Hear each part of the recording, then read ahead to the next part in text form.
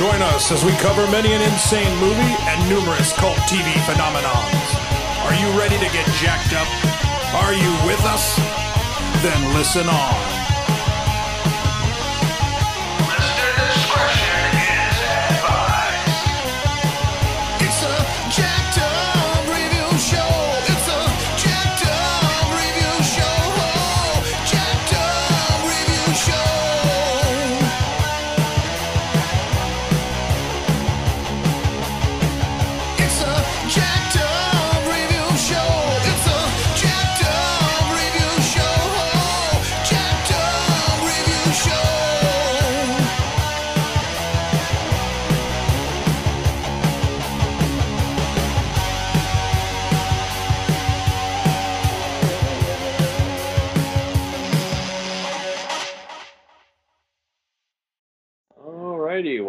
Welcome back. We're continuing our plunge. John and I.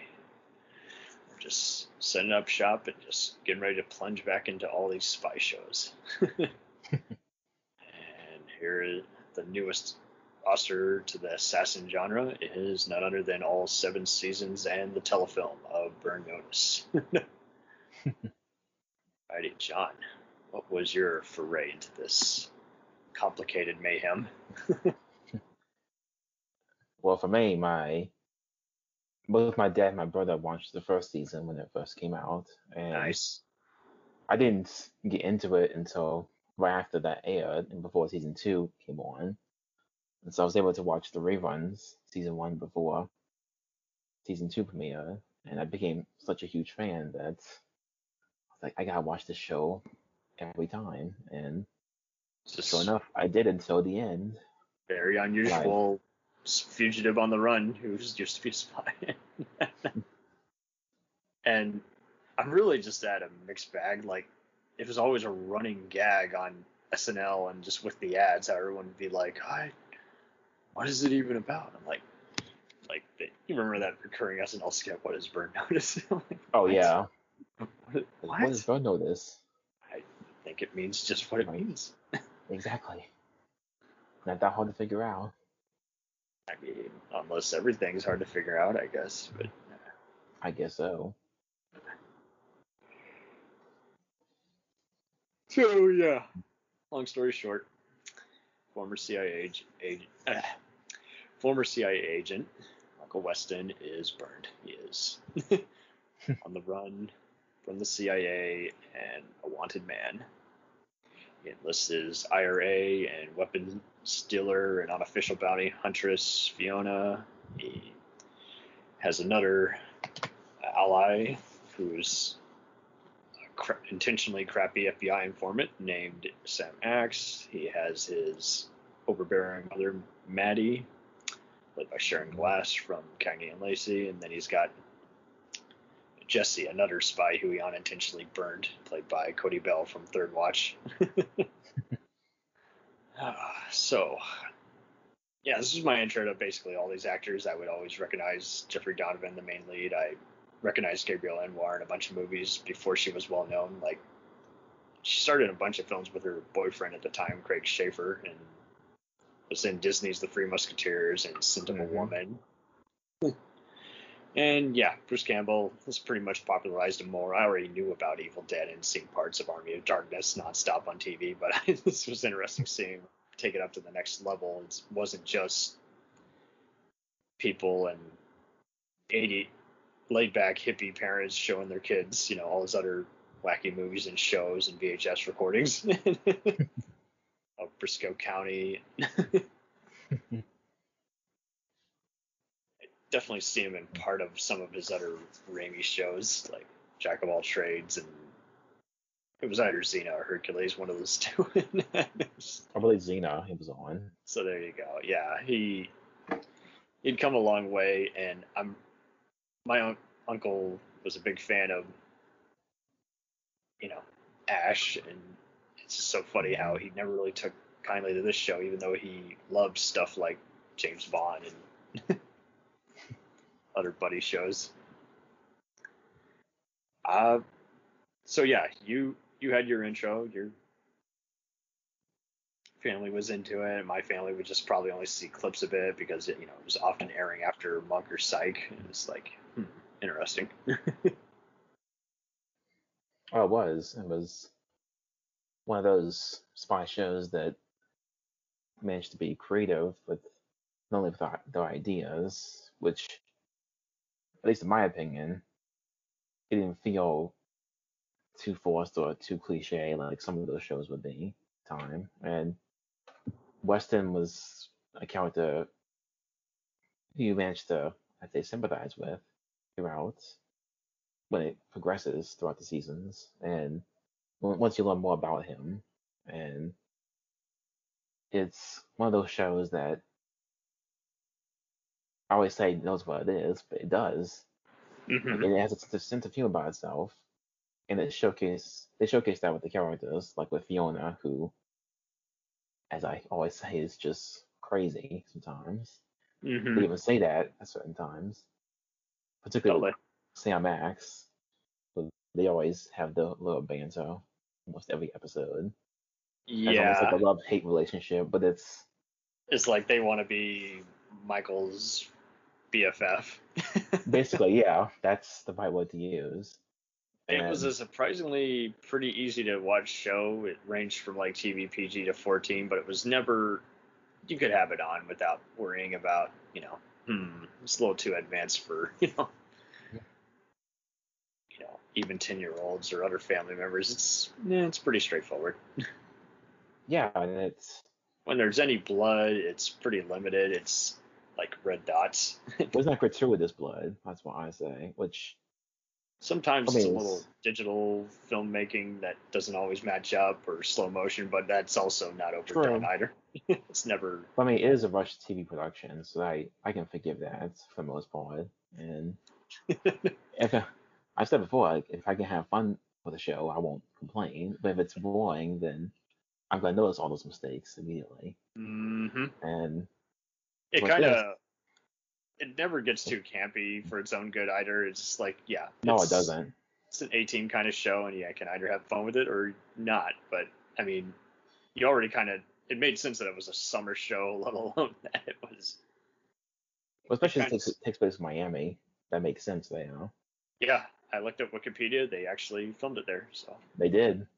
Uh, it is kind of funny how they kind of make fun of how he dresses up like Horatio Kane on CSI Miami, but then they just Yeah. go a step further and just kind of will have him doing just kind of mock training, and so many times they'll basically have to intentionally lose a fight so that the bad guy can take the bait, like something he's going to give them that's not the real thing, and get arrested so he can make an escape, with whatever they're trying to steal.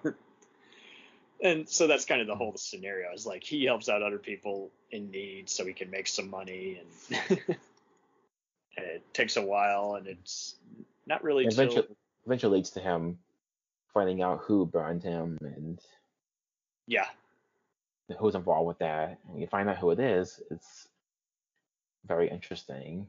And you get all these colorful characters, particularly a lot of villains that we meet later on, who are some of Mm, my favorites in the series, yeah. particularly with Simon, as I always mention, Yes. as Simon the one Says. who the one who was his not only his biggest fan, but just showcases how absolutely insane he is when you Yeah. first introduce him.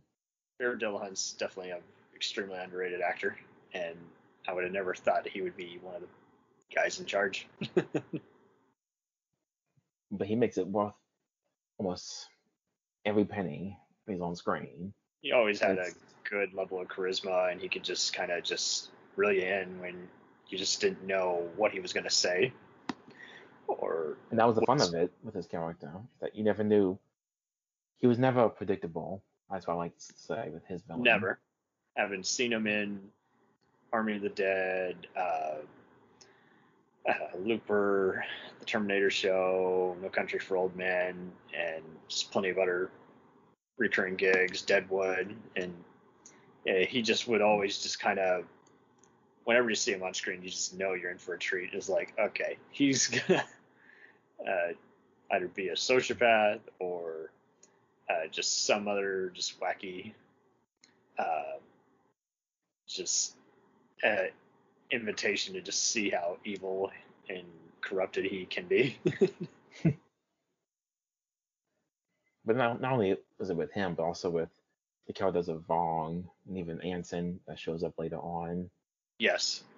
Yeah. which I still remember, particularly one certain episode, the very end. I believe it was season 6. Might be wrong there. Hmm. What happens to a certain character? I'm not gonna spoil if anybody hasn't seen it.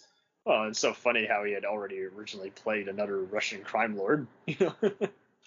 I didn't know that. Ah. Remember he played Roman? Oh, that's true. So, That. like the only time in this entire franchise, other than just the extras they had on here, just recasted someone already been on the show. So I'll name some of the various people on here. In my review, I had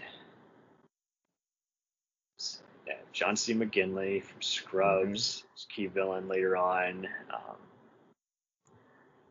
Kelly Thorne as from Homicide as a weird thief. You got Michael Booker and Danny Pino. Eric Roberts is there. Clarence Williams the third. Richard Kind is a recurring baddie. Danny Pino from Cold Case and SVU. Burt Reynolds. Bunch of different Terminator bad guys. Christina Logan and Robert Patrick. And speaking of Xena, Lucy Lawless is on and early season. Battlestar co-star Tricia Helfer is the main villain for the first few seasons, and Tyne Daly is there as like a bank receptionist. She's like in a similar scene with her Kenny and Lacey co-star. She also got Danny Trejo show up. Trejo showed up. Andrew DeVoff was like a mob affiliate who owned Russian like a mob. bank. Yeah. I got the Russian part right. Right, for once. Al Sapienza for The Sopranos, I really dug as the FBI agent. Oh yeah. When Michael goes dark in season 3, and he's like, "You give me that. He is going down." Jared Burns from Justified was a very unusual choice. You know him as the bearded guy. Yeah. Robert Wisdom is another unlikely ally. Most might know him as Bunny on The Wire. John Peter Ferguson was on here. You might know him from Unforgiven. This was before he was on Last Ship. Michael Shanks was an interesting recurring villain to not be trusted. And then, last but not least, probably Sanj Assange is the crooked federal agent. Well, I also got to point out Tim Matheson as well is. Yes.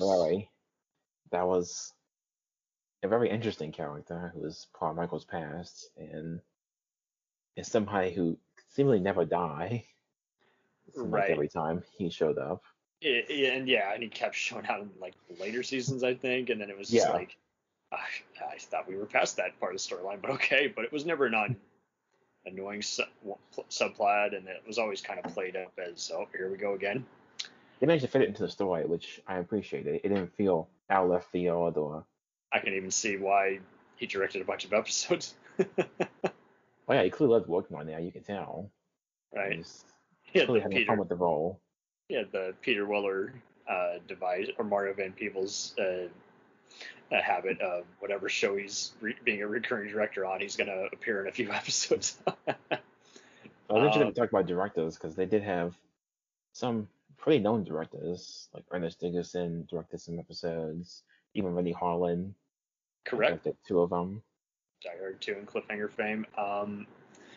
They had Tony Almeida himself from 24. They had Carlos Bernard here and he was kind of the most unusual criminal they kind of got close to, and Fiona legit wanted to save him, and then he like just keeps betraying him and won't listen to him. Yeah. That was a lot of fun to watch.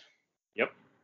Max Martini from Pacific Rim and the Unit shows up, and you knew he was a villain from the get-go, but it's kind of fun to see if they can actually coax him, and he's, of course, an unusual character for the actor to play, because this time he's just playing a meathead who's not really all that bright. It's like, do what I say. We also got ones like Odefeo shows up in season 2 at one point, along with Method Man of all people. Yeah, Like, Method Man. They didn't have as many rappers or wrestlers as I thought they would have, but yeah, they had them. They had Dean Cain in the same episode as the Eric Roberts one. That was funny. we had the Big Show show up at one Oh, point. yeah, okay. Yes. I remember that one. He was talking so much smack. I didn't mind.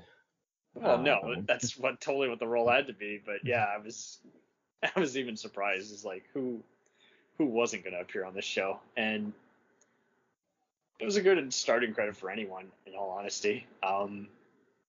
Creator Matt Nix uses a lot of, as close as I think he got to this afterwards was definitely with The Good Guys, and I to this day still miss that show. They should have done a crossover. He used some of the same actors who played the agents on that one as criminal informants, and if you can find a DVD of it somewhere, go for it. But and then when I saw him he just kind of varied throughout later on. I saw him do that Gifted, that X-Men spinoff, which I did not care for, but then he did APB, which was kind of the same kind of format where it's like people are using drones in the future and solving crimes, and it just wasn't enough. Like there just was, it took itself way too seriously. It was like, that's a shame, they are. Yeah, it was like, it was too predictable, and it had a fun cast, including Ernie Hudson as the captain, and I was like, yeah, well, he can play that role in his sleep. He's only done it a dozen other times. That's very true. I'm surprised he wasn't here on this show. Yeah, no, they pretty much got it all figured out with who was going to guest star and do wacky stuff, and this was around the time social media was taking off, so they did pretty good at just promoting it, and nothing was ever safe. You never knew if someone was gonna. So basically, it's like Grand Theft Auto. Keep your heat meter down. But no one ever. It's never predictable. Like who would survive, who would die. Right. Like some instances actually came very close to some of the characters dying, which I appreciate because at least there were stakes involved. Right. Well, we'll get to the possible fatalities and what ifs, but yeah. I know Michael shot a guy in season 1, and the guy limped away, but yeah, that did happen. I guess we can say it's unconfirmed, but whatever. If the guy died, it probably wasn't from that stray bullet. So yeah, it definitely uses MacGyver A-Team logic, where characters are likable enough where they're nutty, but never to a point where it's like, okay, this guy's going to do some serious damage and kind of be a dick along the way. And it's never even like the Equalizer where he's a vigilante with a set of rules. It's not grim or gritty. It's occasionally serious, but it's still just kind of the right kind of escapism. They found the right kind of balance between the humor and the drama, and this was kind of. Well, it was pretty much the forefront. USA Network was like, we got to relabel ourselves. We got to do. Well, we're always going to have silly, laid back, fun shows, but like this is a big deal. So that's what they did that time. Not only but there's also Psych and even ones like White Collar, where they balanced that as well.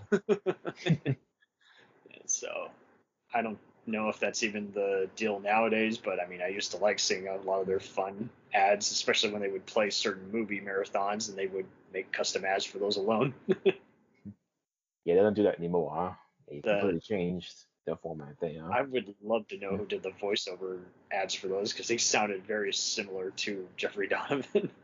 I know. I'll love to find out that was too. I would wiggle my head for a minute. I'm like, did I hear that voice correct? Is that the same dude? No, it's a little off, but it's similar deep voice. Yet, I will say the show has a good level of sarcasm to it. It's never,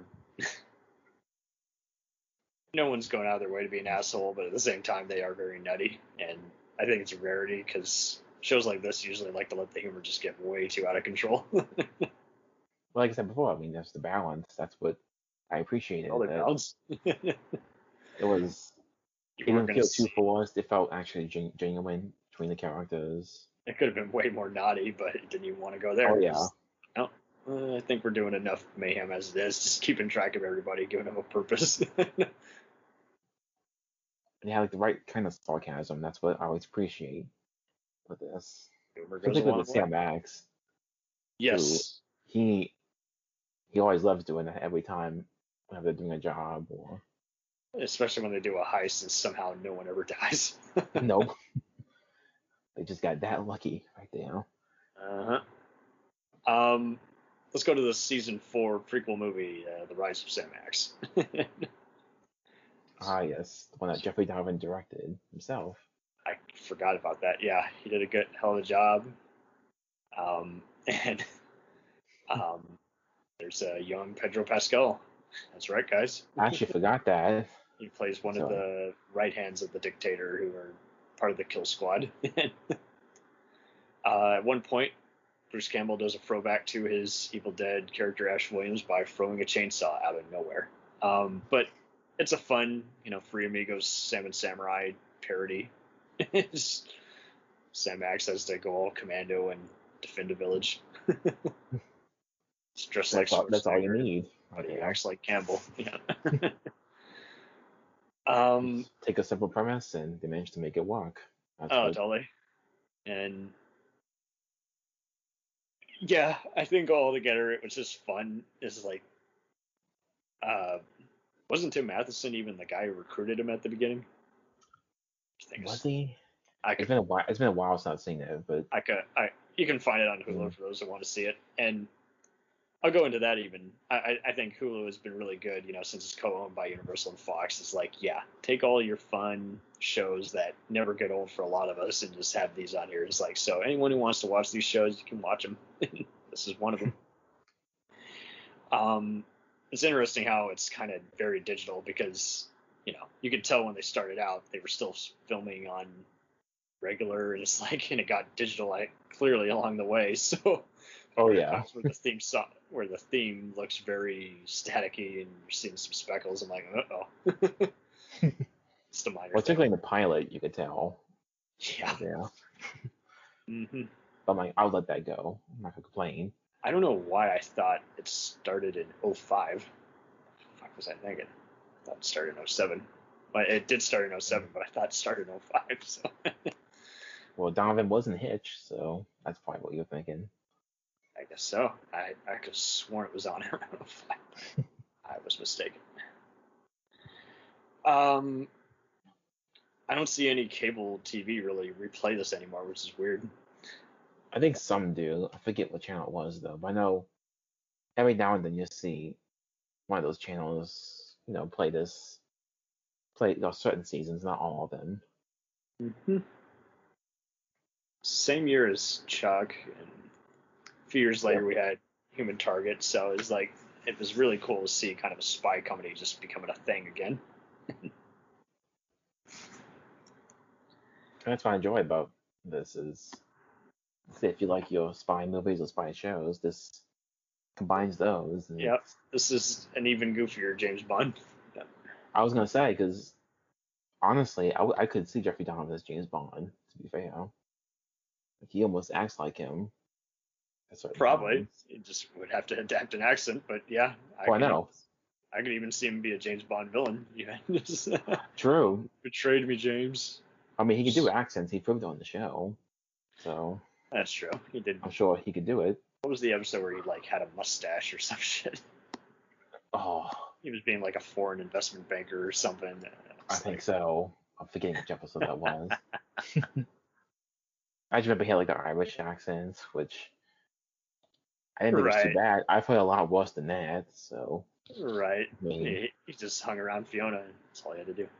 oh yeah, and that's how they met in Ireland. So.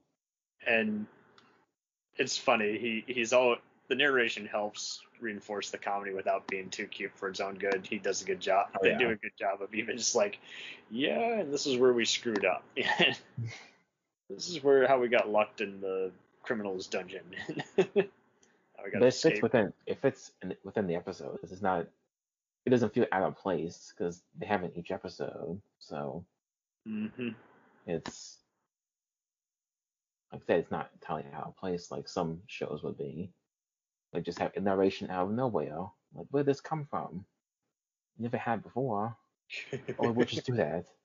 No, this was more consistent with that. Totally more consistent. That's why I think it lasted all those years when it was on for 7 years. 7 years is a good run, and that's where most shows should just stop. Yes, I agree there. Unfortunately, most don't. No, some like to go for 12 or 13 for some reason. I don't know why. I mean, I get that there's some shows that are just going to keep going on and on and on, but then there are other ones where it's like, yeah, you lost me, and that year was so bad, and so I'm not tempted to continue, even though people are telling me it's better. Yeah, this didn't have this issue. Way. Each season's pretty short, like 10 to 13. It's like there's only like one that was like 20 episodes, I think. It was like season 5. Yeah, around season 5, I had that. Even then, it didn't feel too long. Yeah, they were just cramming them in there. Well, the one guest star I forgot to mention, because I did think this was an interesting guest star they got. Even my dad pointed this out when it premiered, was them getting Gavin Rossdale from Bush. Yes. In one episode. He's the British bad guy. He's like taking a fancy to Fiona, and it's like, man, okay. Giving her the information that she wants.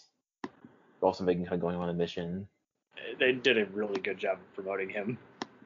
Oh yeah. It's like musician Gavin Rossdale guest stars. He's actually probably being a pretty decent actor, I'd say. I thought so too. Other musicians. Totally. And I think like Mick Jagger, he took acting for what it was. He's like, it's not my main thing, but it is what it is. It's a job. People like my voice, so I'm gonna Let's just have fun with it, and that's why I like him and Mick Jagger. Free Jack, but that's a different story. We'll talk about that.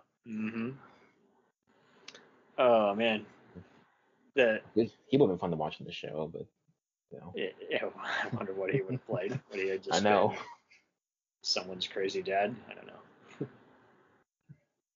They do a good job of showing the titles and not breaking any. I don't want to sound like a snob, but they don't even do the screenwriting rules problems. It's like they don't give anything too much away, and yet they kind of keep it like a comic book strip. What you need to know, you know. Oh yeah. Just don't need to know. Don't need to know. They still managed to showcase some impressive stunts, even within the confines of a TV show. So there is the fights, which, yes, some of them can be short, but if it's well handled and well directed, I won't complain about that too much. Or the car chases. The car chases are really good, especially the motorcycle stuff, and the show wisely just decided is like, hey, let's not do too much. Just do just the right amount. Oh yeah, for each episode, just the right amount.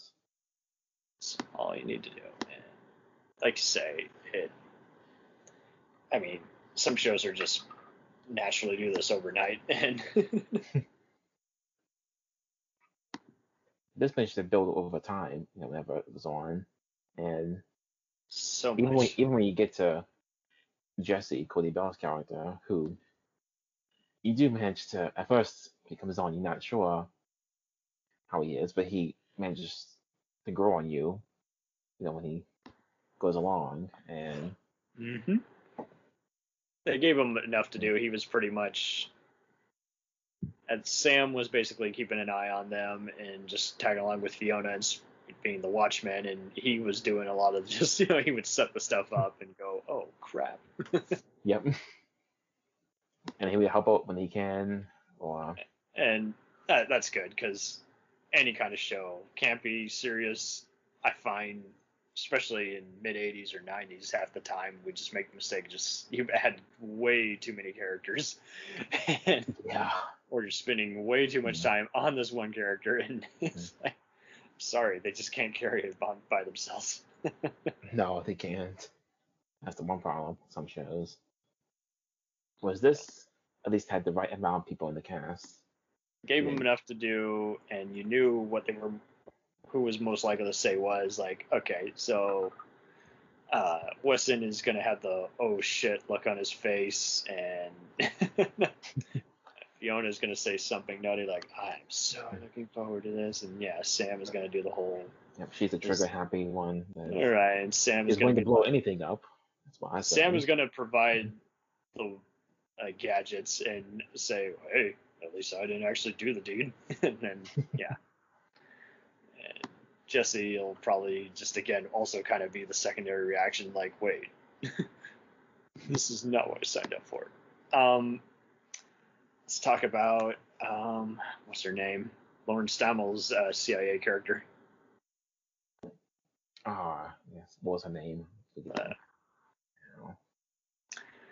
She had a hell of a name, but yeah, I'm a big fan of hers from Community, and she's guest starred in just about everything. But yeah, she played Agent Pierce.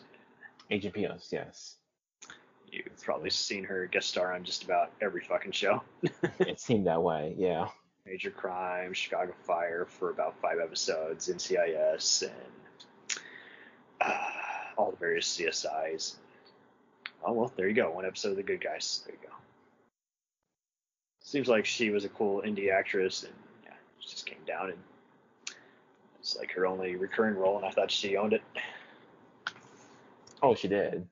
You brought her as this character. It didn't feel like someone trying too hard, as I say, or I've even seen. They didn't even write her as like a bimbo. Which I also No. appreciated. Oh, and I that. think she had a really cool. She must have had a really cool agent, especially when you look at her earlier Criminal Minds episode. She had just like a brief walk-on role as like a secretary at the FBI, and she was like, something's wrong, you know. It's like, so she had that kind of alertness, and I mean, her community role was cool because she kind of created a whole love triangle for that show, and it was just like, but she did a lot of dry comedy there, so it was like I wasn't really surprised for her to be kind of just like, what do you think this leads to, Weston? It leads to the same damn thing. Yep. I have to catch you, and you can keep telling me you're the good guy and everything. I still got to bring you in. I'm going to be tracing this call. I really wish you wouldn't tell me this because I respect you, but I'm going to have to bring you in. That's true. It was fun.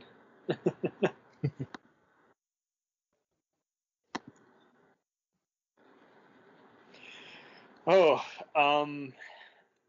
let's talk about Fiona being turned into the feds. Oh yeah, that was. Turns to be out of sham, and she's so mad at Weston wanted, she doesn't because she loves him, and he's like, nah, not doing that. Come back with us. And that was certainly interesting, that little twist there. What would have expected? That's true. One way to close out a season. Or to hell of a way to close out a season. That's what I say. He wasn't done. Like, that's how you do a cliffhanger, folks. Right? Just to point that out. This knew how to do cliffhangers very well. At least it managed to conclude what they had, but they also would set up what would happen the next season. Yeah, I still found, looking back at this, Robert Wisdom's character to be kind of a little annoying, but they make me even more amusing scenarios later on. Oh yeah.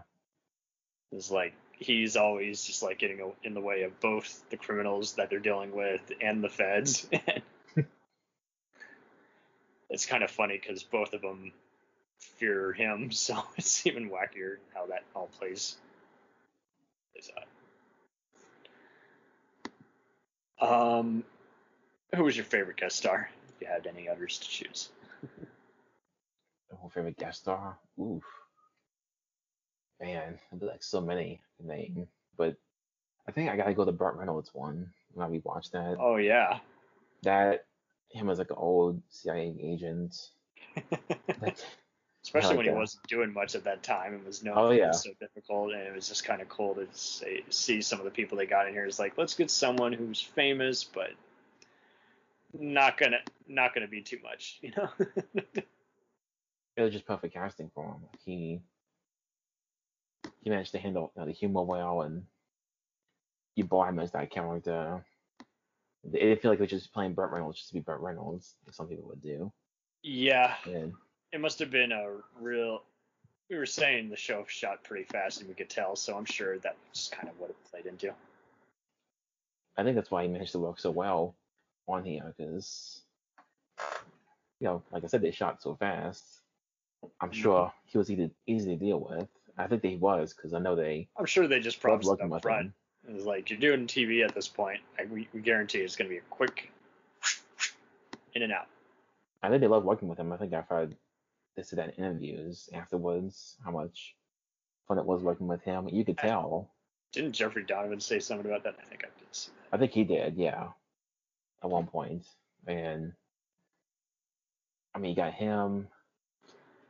I could say, well, I say Michael Rooker, but it's just nice to see him in anything. That's why I say.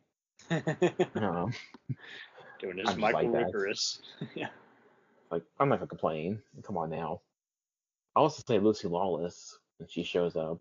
She was cool because it's like she's just playing this sniper just going Like, around. what you at first think is like this troubled woman Didn't she kill for her Teresa husband. Helper's character?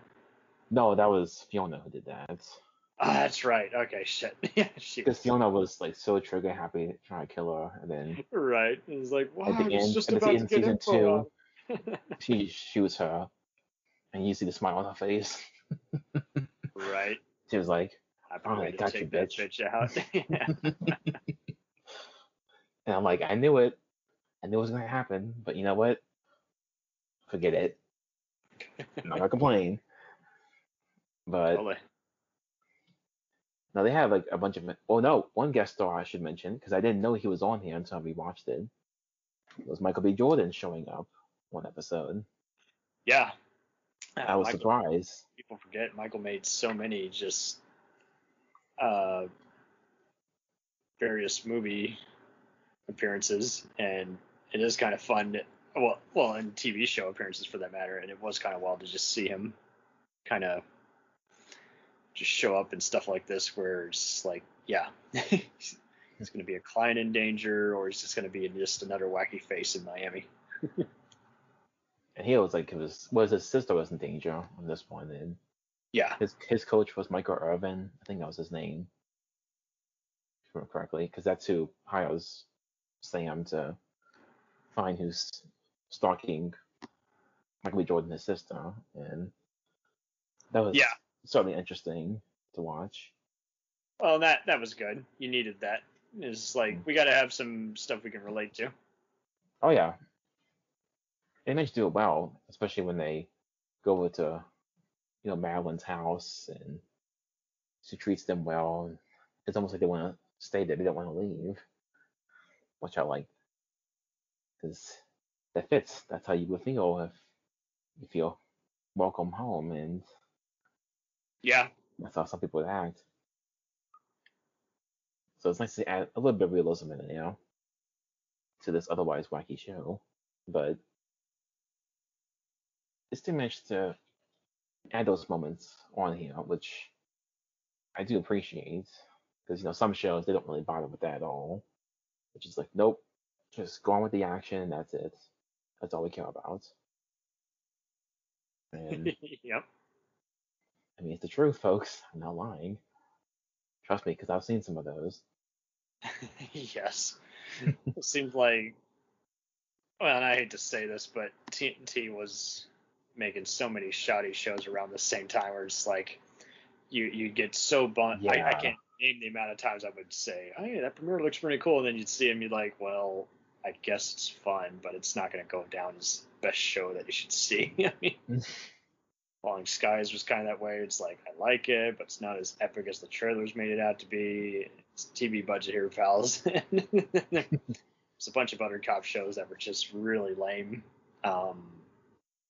Shall we say, just the Shield knockoffs. It's like, okay. Oh, yeah. But I know you guys aren't going to go the full way, so we're just going to see guys say, "Get your ass down.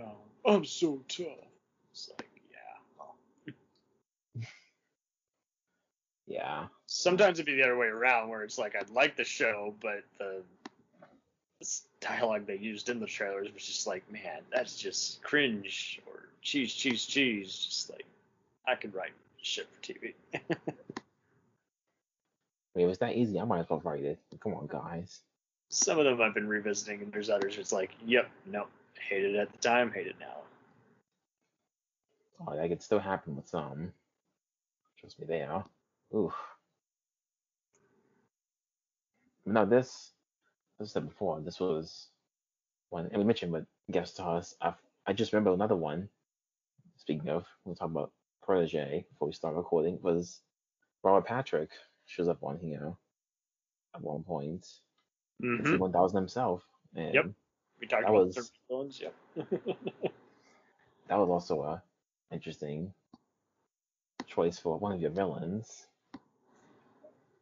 Yeah, he lost 2 episodes, and it's fun to see him in that. I had seen that episode before. I revisited it in time for this, and it was just kind of fun to just see him. I mean, he's later on the similar show Scorpion years later. Yeah. Which was One by of the my dad's creators. shows now. Totally. It was by the creators of Chuck, and it kind of made sense to me. It's like, yeah, well, on that, he's the straight man FBI guy, and it's like, here, he's playing another guy who's, been abusing his power as, an agent, racketeer, and do other shit. And it's like, okay, cool. I think, yeah, Weston does actually cause him to die in that car crash. It's like one of the few times he breaks his rule, and it's pretty wacky. Well, that time, like, well, I understand that, so I'm not gonna Right. fault him too much. At least it was a shitty agent as opposed to, civilian died by accident. Sometimes he had to break his rules or to, try to get what he wants, even if it costs certain people's lives. That's what. Right. Even if he didn't want to, he even said that at one point. Mm-hmm. But that's. I keep saying that's why I keep going back to this show every time. This is why I keep saying I wish there would be a movie they would make for this. Yeah. I'd love to see one. Our boss at the Action Elite did ask Jeffrey Donovan in that exclusive interview, and he kept saying we and Bruce keep picking the studio's brains, and it just has not happened yet. I'm like, well, if USA doesn't want to do it, Fox can do it. I'm like, somebody do it, please. I'm begging at this point. I think many are. You would think. Like, I would love to see some of those characters back. Of course, we can't bring certain ones back, as we know, unfortunately. Mm-hmm. But at least like the main 4. Well, and it really shouldn't take 10 years when people go on to do other stuff. But some of them just don't learn. That's why some of these films, based on TV shows, don't always work out. And USA and Fox have been working together on a few different things. Like Universal produced something for their network, and Fox will produce stuff for USA as well as NBC. And this definitely probably is one of the highlights because, I worked on Queen of the South, and I can't just say it enough times. Just the show just had just the lamest writing. And you just can't expect anything when it's based on a telenovela. Well, that's true.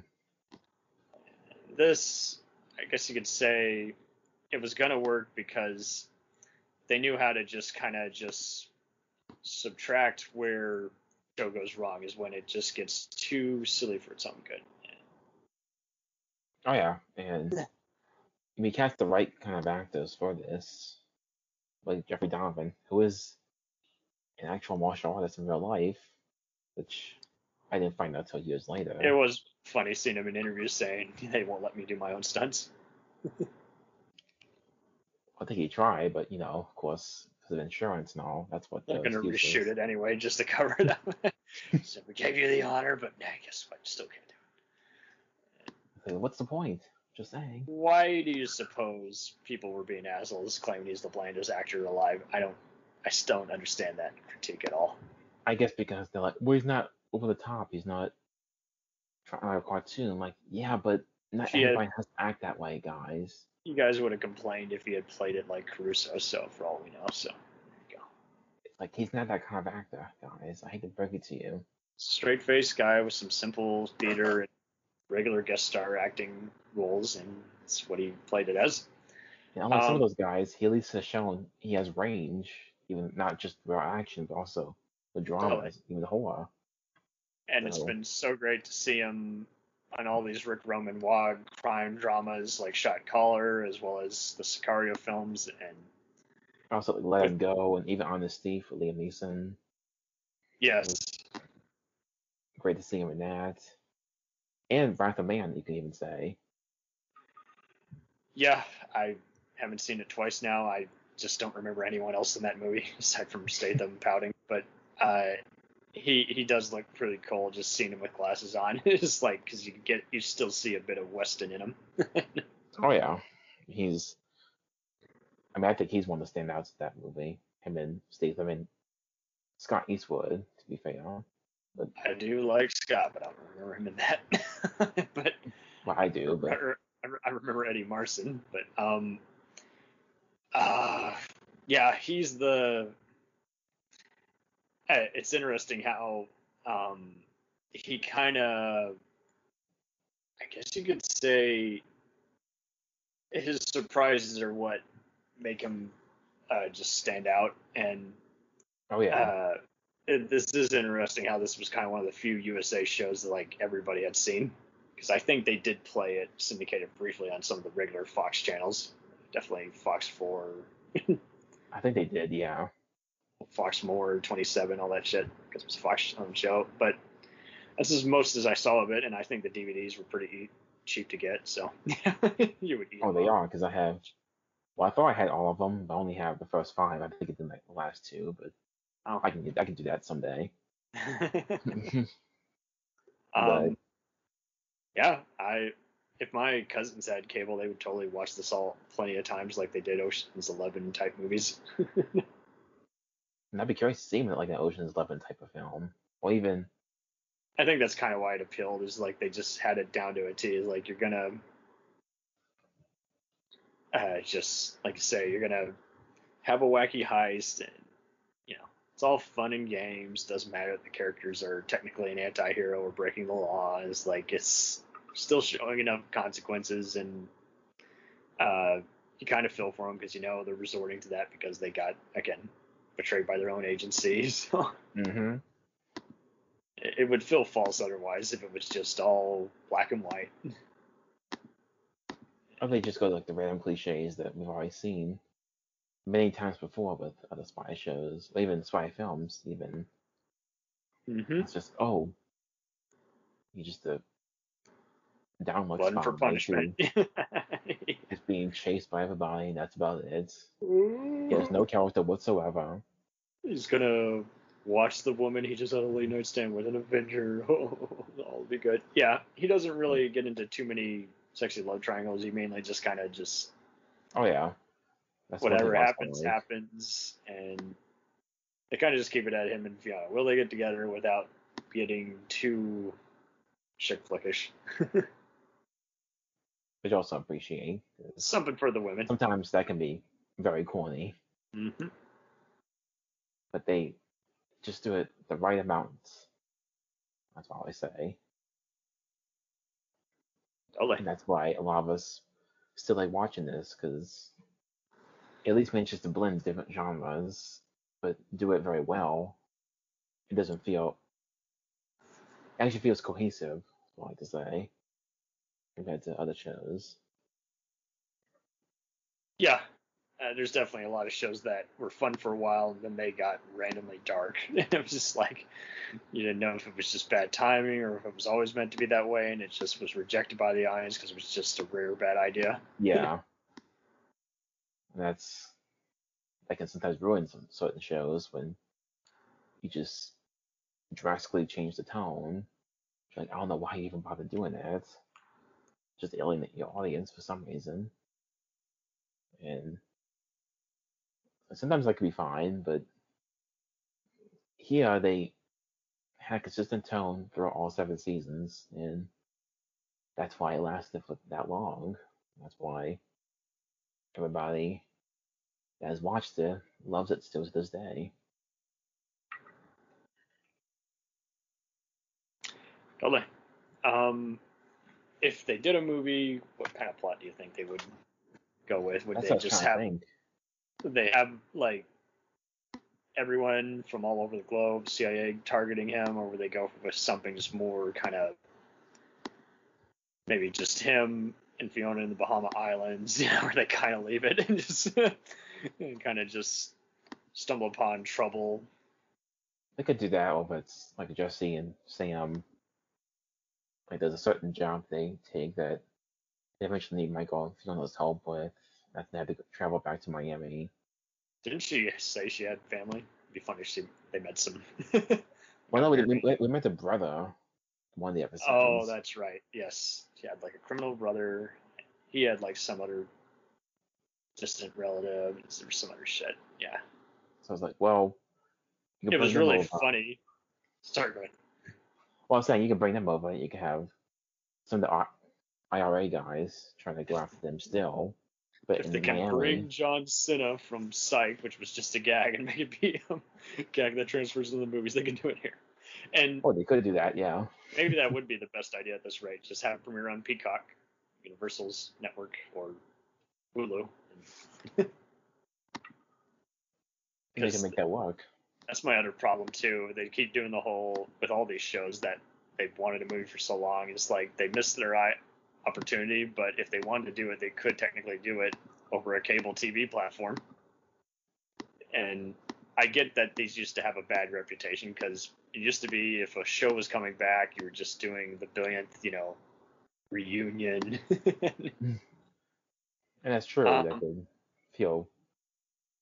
um, I know you didn't watch The Pretender, but I knew other pals who watched it for a while, and they thought just Goldtease himself appeared on there. And Jeffrey Donovan, one of his first recurring roles, was playing the character's estranged brother who was trying to escape from a mental institution because he knew too many spy secrets. And so it was so funny seeing Michael T. Weiss guest star on here because it's like, yeah, that's clearly a call out to his earlier fame. And haven't seen that show all the way through. It's really, he was already Michael Weston before he was Weston on Burn Notice. But if anything, it would be cool to see him maybe even do just other comedies and stuff. Because, I mean, Shut Eye is basically his, falling down American Psycho kind of role. So he's Oh, already it is. played so many different kinds of dangerous roles. I really would like to know what he can do next.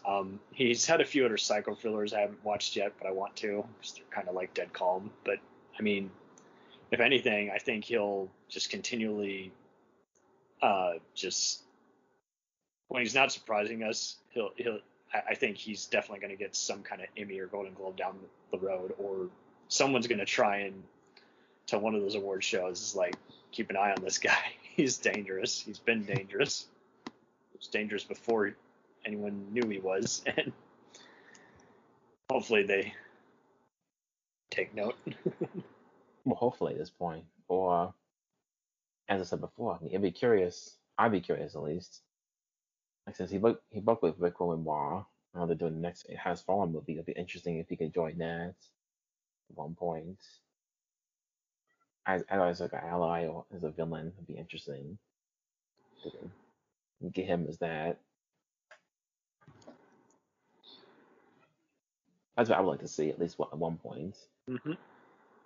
And even him, maybe even work on with Millennium Films on something. I don't know. It'd just be interesting to watch. Something. But depends on the script, though. That's what I always say. Hopefully, it's a decent script and not a shoddy one at best. Like they can go for that sometimes, but not for him. Give him a good one, guys. Um, but no, it'll be interesting to see how his career will go forward at this point. Like I say, he's done all those genres. It'd be interesting to see what he might come out with next.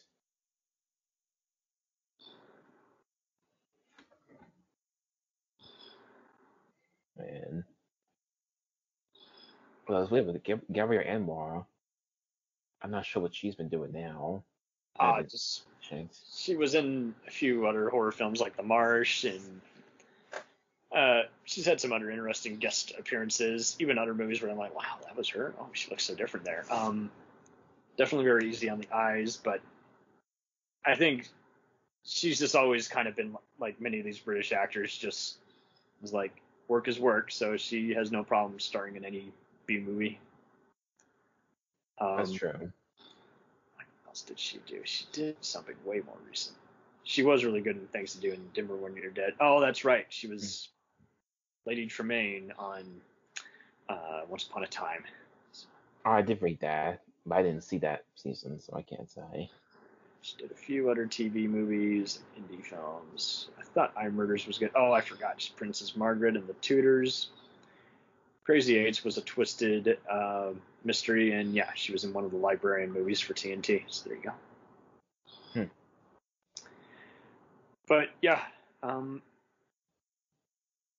she's pretty much confined to TV, and I just always dig seeing her. I just never. She's also kind of dangerous. Well, clearly, especially with her character in this show, but she's also shown she has quite a bit of range throughout the years, and Totally. I'd just be curious to see what she can next as well.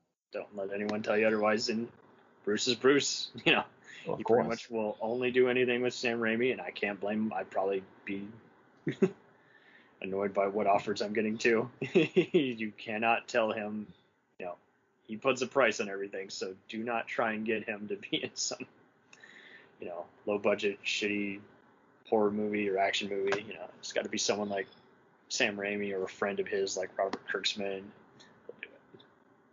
That's why I do think he's in Doctor Strange too. I have a feeling he is. He totally is going to be in that. I'll be surprised if he's not. I think he did say something about it on Twitter, but you know, Okay. we don't know if it'll be a walk-on role or a big key role. But I mean, yeah, he's so deserving of it at this point. And for this to be the second stage of his career, and it was also a hit, you know, that would be just an insult because he didn't do anything in the Oz movie. You recognized him instantly, but he did nothing. Literally, he was basically a featured extra. And I mean, don't get me wrong, he makes plenty of great money just coming out with another outrageous, funny book or producing another show that he appears on or video game voiceover, like one of those Hellboy video games. So it's like, yeah, he totally has come to love his place as a B-movie actor and funny guy. So can't imagine. Yeah, that's why we all love him. That's why whenever they have conventions throughout the world, they always want to go see him.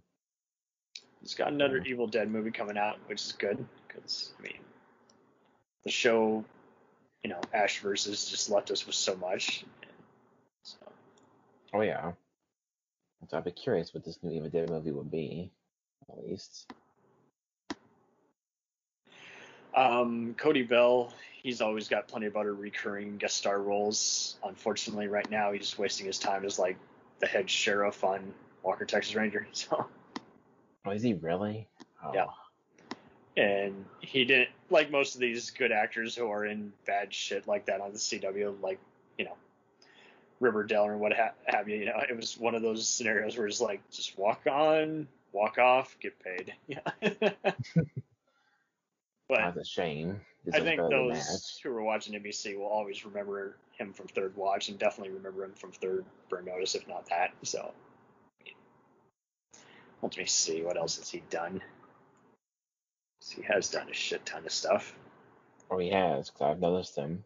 It's interesting just seeing a mixed actor like him just kind of just really just sink in, and it wasn't about his race, it wasn't about his look, it was just about, you know what, he can do any kind of surprise.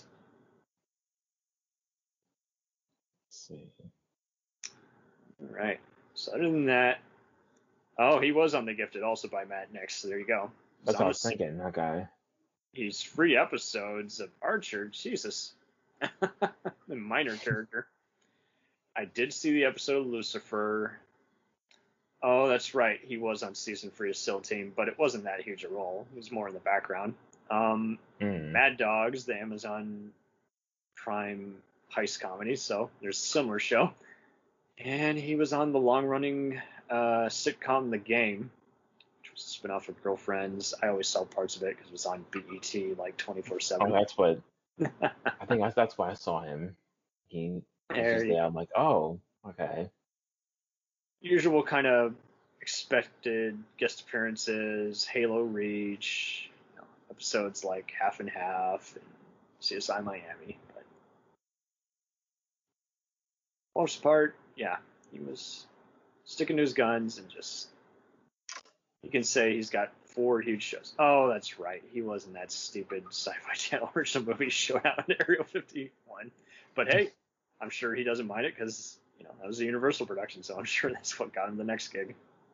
I'm sure. That wouldn't surprise me if it was the kind of next gig. Something. Yeah, I mean, all these actors are just very splendid because they took it for what it was. It wasn't meant, just a fun summer show. And 7 years is good. You got to. And the movie was a fun event. And it's around the same time as some of the other spy comedies, but it was never a rivalry. I never had like a bit of rivalry with some of those shows. Totally. And just a competent, all-together production. It's just really kind of getting sad when we're seeing all these other shows. Is like This Is Us and then little things we keep talking about. It keeps having their people want there to be a rivalry, and yet the creators are cool with each other. So it's just like, I don't get that at all. Why do you? It's not a reality show. You guys, you can go back to your reality show. You can root for someone to call so and so, shitty thing. But it's not what this is about. No, it's not. But not a contest, not a competition. People don't care. That's what they want. I mean, it's fun to joke around and do amusing stuff. Like, I always try and make sure I have a badass gift to give to someone to show that I care. Mm-hmm. Brother will give me hell for it and be like, hey, it's not a contest. And so yeah, I don't consider it a contest, but at the same time, I'll just joke back and like, oh, yes, it is. Yeah, no, this show, it didn't really play it safe. It didn't have any real one-liners, but it didn't need it. It just needed, it's like, here's a fun adventure each week. And I'm sure that someone like H&I might, Heroes and Icons cable channel might air I think that's who reruns it. Yeah, I think it's them. Oh, I haven't seen it it yet, but maybe they did it at some point. I don't know. Maybe they should. I think they have, if I remember correctly. Last time I checked. Which it deserves it, like we said before. Oh, totally. And definitely every other show that came after, like In Plain Sight, I don't think any of those would exist without this one. That's true. Because they were still doing the original programming that wasn't other crap, I call it. Yeah, before they got back into just... Now USA is kind of just a shadow of itself. I've enjoyed some of their event stuff that was based on some of their franchises. Like The Purge was a disappointing one, but it was cool to know that they were keeping that franchise alive in some way. And the Born Identity spinoff Treadstone was neat, and everyone, including me, was like, "Why did you cancel this?" And at least you wrapped it up, but fuck. Yeah, the rest of it, I can't say I've watched any of it. It's just been reality shows and reruns of their other NBC shows, so I haven't been tempted to really watch anything on there lately. Same if there's a mini series that they can hype up, that they air side by side on Sci-Fi Channel, then I'll know that they're serious. But yeah, I think they're just going to keep just syndicating stuff and just trying out far lazier summer shows instead of just something that is ballsy. Something that's creative, or I don't know. Because many people, original folks. Well, that, and people kind of remember from when they kind of embraced trashiness when they did USA Up All Night, and oh yeah, just reran Wings and other sitcoms they own nonstop, and then they kind of just stopped that, and so it's like I really don't know what their identity is anymore. I know all the other cable channels like TNT and Spike TV, which is now Paramount, are now ballsy. They'll gladly let every show they have just, have as much language, sex, and violence as they can. Mm-hmm. Some of them have been good, and some of them it's been just disappointing, but it seems like they're getting stronger. So I really don't know who's going to change the game, because for a while it seemed like USA was just trying to outdo TBS and how goofy they could be. That's very true. And they embrace comedy, and so now I don't know what they got except playing Law and Order SVU marathons. That's all they got. That's a sad point. That is sad. It's like, that's a good show, but I don't want to watch that every day. Every time, guys. Come on. Oh, and sometimes my sister would want to just do random marathons. It's like, I don't want them to pick an episode with commercials. I wanted. Plus, that's a complicated storyline. They're playing it out of order. Shit. That's what I hate when they play it out of order. Like, no. Play it back to back. What is wrong with you? Yeah. And if you're playing Chicago PD, can you have it line up with that wrapped up on the other one? Because then it's just anticlimactic. Yeah, hopefully they find something else besides shitty reality shows, because I know what's best for Chris Lee, not being on the air. I'm so glad you said that. Oh, my parents. Well, my mom watches that sometimes. I don't get it. Oh, but dear. Oh. Yeah, there was even a country singers competition show, and I was like, oh, Shania Twain needs money that bad? Okay. I guess so at this point. I thought everyone stopped watching American Idol, but I was wrong when they apparently resurrected it on a different channel, and I was like, jeez. Oh yeah, that was a few years ago when they resurrected that. Mm-hmm. And I really don't know why people tune in. It's like they just love to be angry at shit. It's like, it doesn't matter. You can't change anything. You're just wasting your life. I was kind of like that too with that show, but I learned my lesson from that, so. I learned my lesson. Just saying, folks. Oh, man. Ooh. Oh, boy. So, here's hoping that movie gets made, and thank you for joining us for this special episode. I'm always glad to be here. Hopefully, they get the right director for that. Hopefully. Yeah, and hopefully they get a funny script. Matt Nix is at least a consultant and actually overseeing it, as opposed to, make it even just be on a TV budget. And it's like you don't have to, spend too much on it except explosions to sell the trailer. Oh yeah, that's all you really need for that. Mm-hmm. Bruce Campbell, if he wants a certain cut, could just film his scenes in one day. And for once, I won't get mad about that. As long as he's in it, I'm fine. As long as he says something funny, and he's just a generally funny dude, just like any of these other Highlander or Star Trek people. So I mean, they know the business. They're not someone who's, had just eons of plastic surgery or just better days ahead of them. That's very true, especially with some of them. It's not Chevy Chase, guys. I think it can work. I think he's retired now, so we're good. We'll return after these messages. Hey, feeling down? Feeling low? Not enough podcasts about movies in your life? Why not try They must be destroyed on sight. the new Podcast Cure-All, sure to get you right with the world and on a path to better living. We have exploitation, we have Italian horror, we have zombies, we have slashers, we have crime films, we have spaghetti westerns, we even have sci-fi and sex comedies. So take a dose of They must be destroyed on sight. as needed, and let the hosts, Lee Russell, Daniel Harper, Paul Romali, and the odd guest host cure what ails you. Warning, may cause atrophy, African consumption, black fever, bone shave, chin cough, colic, cramp colic, dropsy of the brain, elephantitis, grocer's itch, jaundice, mania, miasma, mortification, palsy, Pott's disease, rheumatism, scurvy, St. Anthony's fire, summer complaint, and worm fit in some people. Consult a physician before listening.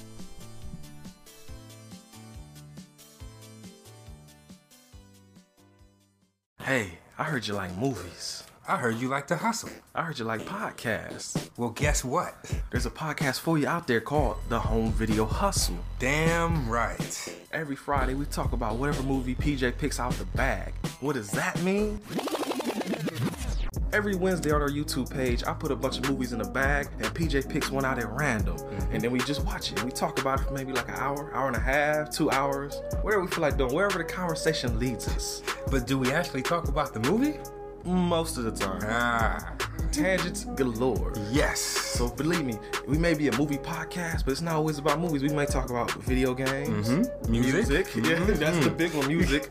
Sometimes we might get a little bit of politicalness in there. Yes. Sometimes we may just, we know what we like to do. We like to tell stories, PJ. Yes. I am the master storyteller of the podcast realm.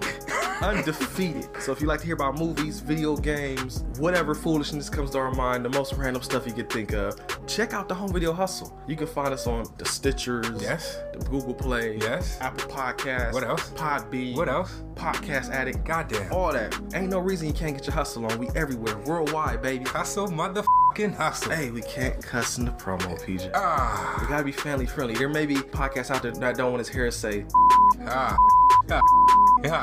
good fun stuff. Well, you.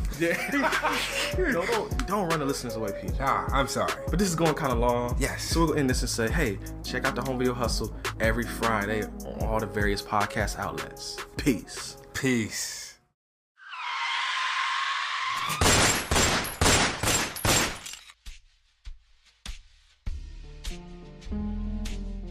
As far back as I can remember, I always wanted to be a gangster.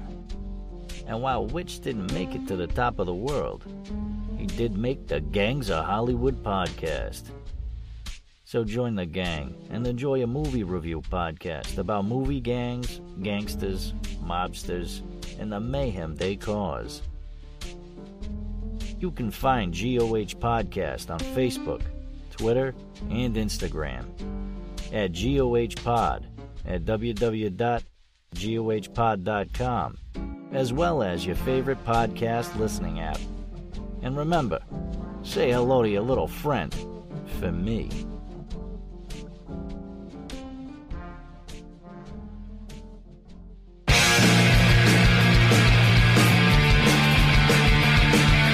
If you take two old punk rockers who are past their prime, put them in front of a movie screen, and give them a podcast, what do you get? Cinema Punks. Cinepunks. It's the mixtape of movies.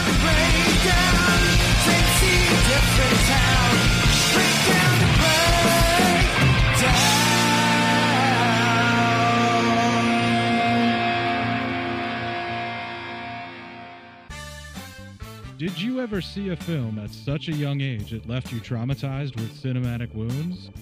Necrophilia. It's a dead issue, man. Don't push it. Cinema Psyops is a weekly podcast documenting an ongoing experiment on the mind of an unwilling test subject. No one should have to watch this movie. Oh, no one should have to watch this? No one should have to watch this movie. Surprisingly, it's not a topic that a lot of people really want to tackle. I'm shocked, prudes. I know, really. Right? It's the next sexual frontier that no one wants to explore. I am, in the most sincerest of senses, disappointed in you. It takes a powerful goddess like Connie, jam her arm down the monster's throat and kill it. Oh, I'm still tripping out over that. Even as a kid, I was like, I gotta find a girl like that. Every week, I get a new look of disappointment that I never thought I could get out of it. Unimaginable. At 12 years old, you should not be watching this movie. Obviously. At 13, you should not be. 14, you shouldn't be. I'm not entirely sure even 17-year-olds should be watching this. Just because you're offended by something doesn't mean that you have the right to demand that it doesn't exist.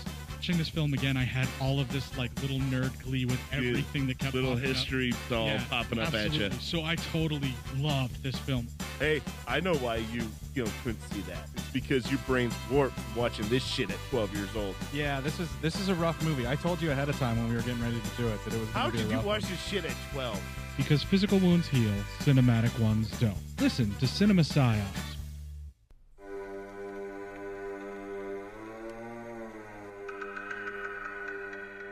Hey everybody, I'm Corey. And I'm Zach, and we're the hosts of Podcasting After Dark, a cast dedicated to late-night horror and sci-fi of the 80s and 90s, often found on HBO and Cinemax. You know, the movies your parents didn't want you watching as a kid. You can find us every other week on Apple Podcasts, Spotify, Podbean, and Stitcher. This is what you want. This is what you get.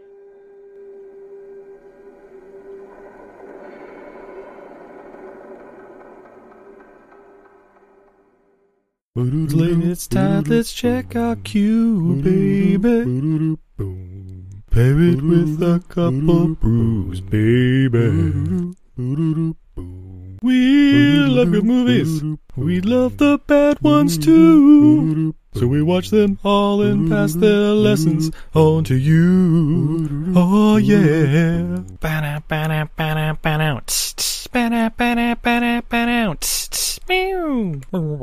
Everything I learned from movies helps to make life a little bit groovy.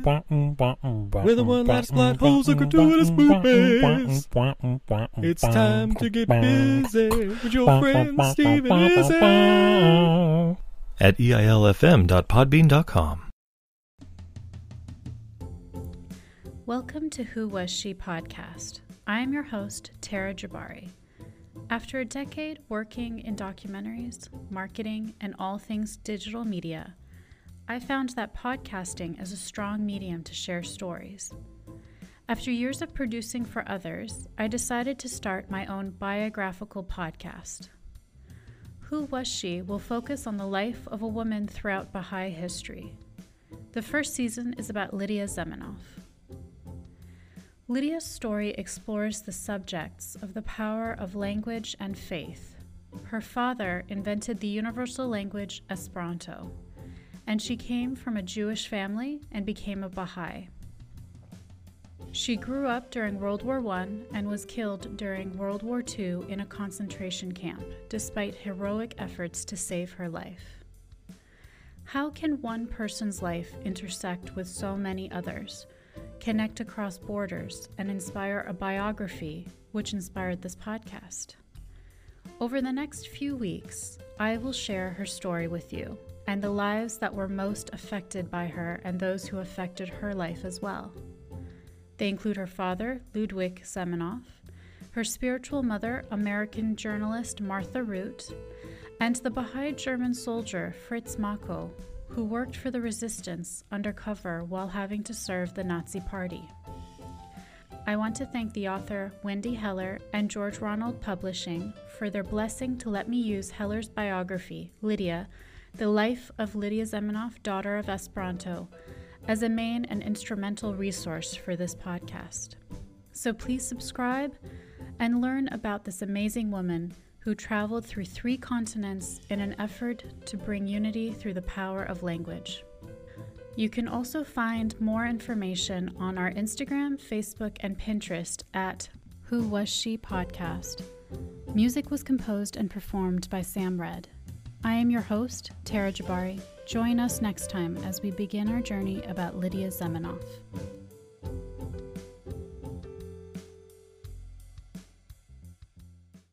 Hi everybody, it's Mac Jackson.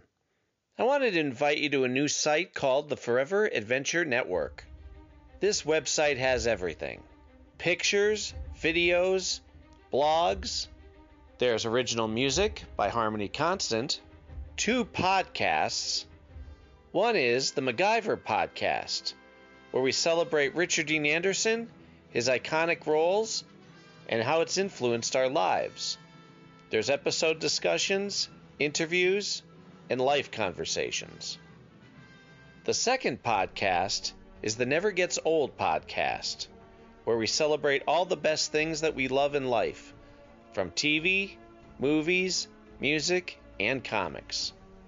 The site is also the home for the MacGyver SG-1 audio series, an ongoing adventure series that continues the adventures of MacGyver and SG-1. There are also multiple stores to choose from for all of your pop culture and adventure needs. Come on by and check us out today. And thanks for joining the adventure. Are you sick of the same old stale podcasts? Well, then join Vanessa and Darren as they dissect movies of all kinds. The two lifelong cinema lovers bring their favorites, curiosities, and first-time watches to the operating table and inject them with a healthy dose of snark. Then there's the waiting room, where they examine books and short stories. So just look for them on Apple Podcasts and where fine podcasts are available. They're part of the Legion Podcast Network. Follow them on Twitter at VDClinicPod. Join them on Facebook at facebook.com/groups/VDClinicPod. Or email them at vdclinicpod@gmail.com. They're ready to cure what ails you. And still, they just might be a little contagious. Hi there. It's Heather from the Watching Netflix Without You podcast. Did you know that there are over 1,200 Netflix original feature films and documentaries? And that number is only growing. So I've made it my mission to watch as many as I possibly can. Then, with a delightful guest or guests, disclaimer, more often than not my brother Ryan, we spend an episode rating, reviewing, and discussing a film at length. The first half of every episode is spoiler-free for those who haven't seen it yet, and in the second half, after a very clear spoiler warning, we dive into it. And that's really about it. You can listen to Watching Netflix Without You on Apple Podcasts, Google Podcasts, Spotify, and more. We now continue with our program.